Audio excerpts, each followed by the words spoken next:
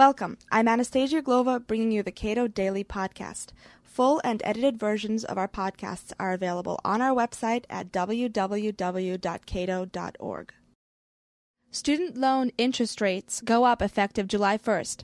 Many people perceive this as another obstacle on the road to a higher education, which is getting increasingly less affordable for many Americans. But education policy analyst Neil McCluskey has a different take on the story.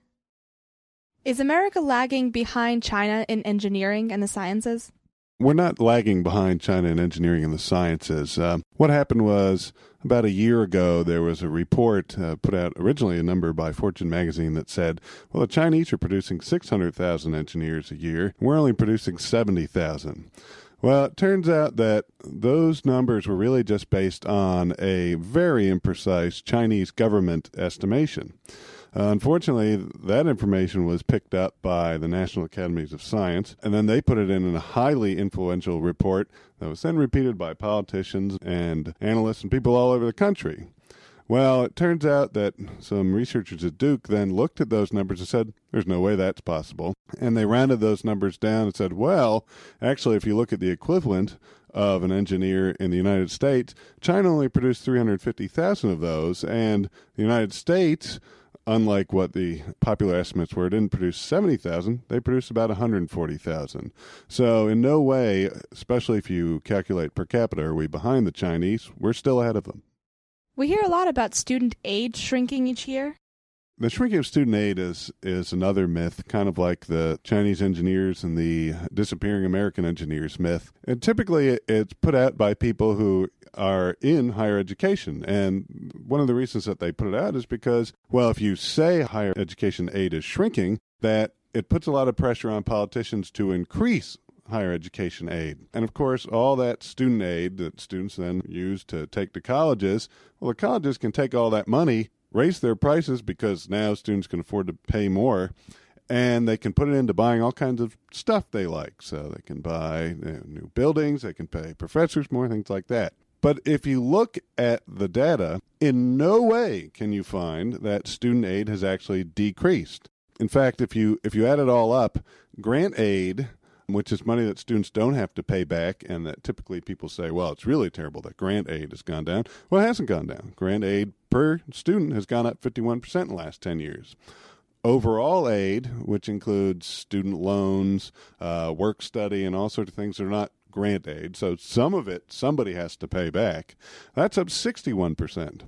And if you look at college costs per student in that same time period, in private colleges, they're only up 31%, and public colleges only up 41%. So you can see that aid has increased at a much faster clip than the costs in colleges. And if you just look at absolute numbers, aid is way up. So it's just not true that student aid has decreased. Shouldn't our government be doing more anyway to make sure that talented students have the resources and funding they need to pursue challenging careers in the sciences and in engineering? The best thing that government can do to make sure that talented students have an opportunity to go to college is to get completely out of student aid. Now, this is kind of counterintuitive to people because they think, well, if we want kids to go to college, we should either give them the money so they can pay for it, or they can give money to institutions, and then that can keep the price down. But what that really does is it just puts a lot more money into the higher education market, and so all the prices can be raised. So in a tuition basis, it's pretty easy to understand that if, well, you have $100 to go to college and tuition is $100, well, suppose the federal government gives you $100 more, you have $200. There's no reason for a college not to just raise their price to $200, which is exactly what they do. As student aid rises per pupil, the schools raise their prices so that they can get that aid. So in the end, it's a total wash.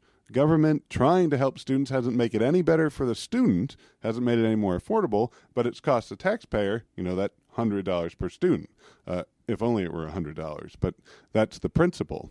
And the other thing is they say, well, then let's give the money to the colleges. But then the colleges become very inefficient because the people who are buying their services aren't the ones paying for it. So why should they cut costs? So they can pay for extravagant student unions.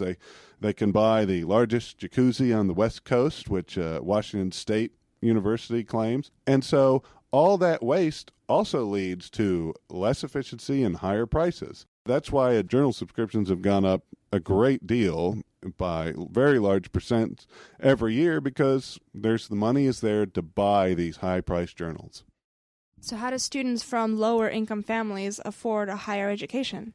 Students from low-income families can afford a higher education, for one thing, because the payoff for higher education is still very large. On average, the average college graduate makes $1 million more over the course of their lifetime than someone who didn't graduate from college. Well, that gives private lenders a huge incentive to lend money to promising college students, because they know that they'll be able to get a big profit off of that money in interest. So truly qualified college students will have no trouble getting money to go to college. And of course, there's all kinds of private philanthropic money that goes into higher education. Last year, it was around $25.2 billion, give or take $1 billion, came from private sources. And if you had the government no longer promising to make it possible for everyone to go to a college or university, you'd see a lot more private investment, because people wouldn't think, well, government's taking care of it, why should I? Why all this higher education hype? Well, there's all this higher education hype because there are lots of people who make lots of money off of higher education. If you think about it, every college president has an interest in getting more student aid and more government funding for their institution, because they can get paid more. Every professor has an incentive to say that there's no money in higher education, we need more, because then they can get higher salaries, or they can get more research time and less teaching time. Every student has certainly an incentive to say, oh, there's no student aid, I need more student aid, because then they get more money to pay the tuition that's not their own money, then get someone else to pay for it. And, of course, politicians have an incentive to play this up, because when they say, oh, yes, there's this crisis and we're going to fix it with more money, they get the votes of all those college presidents, college professors, students, those students' parents, and everybody thinks they're doing this great service. You really have to, though, look at all the unintended consequences, the rising tuition, the inefficiencies, to realize really no one's being helped that much by this student aid except a few people with a vested interest in higher education, and that almost every taxpayer is taking massive losses so that these people can get more money that they otherwise wouldn't be able to get. This has been Cato Daily Podcast. Thank you for listening.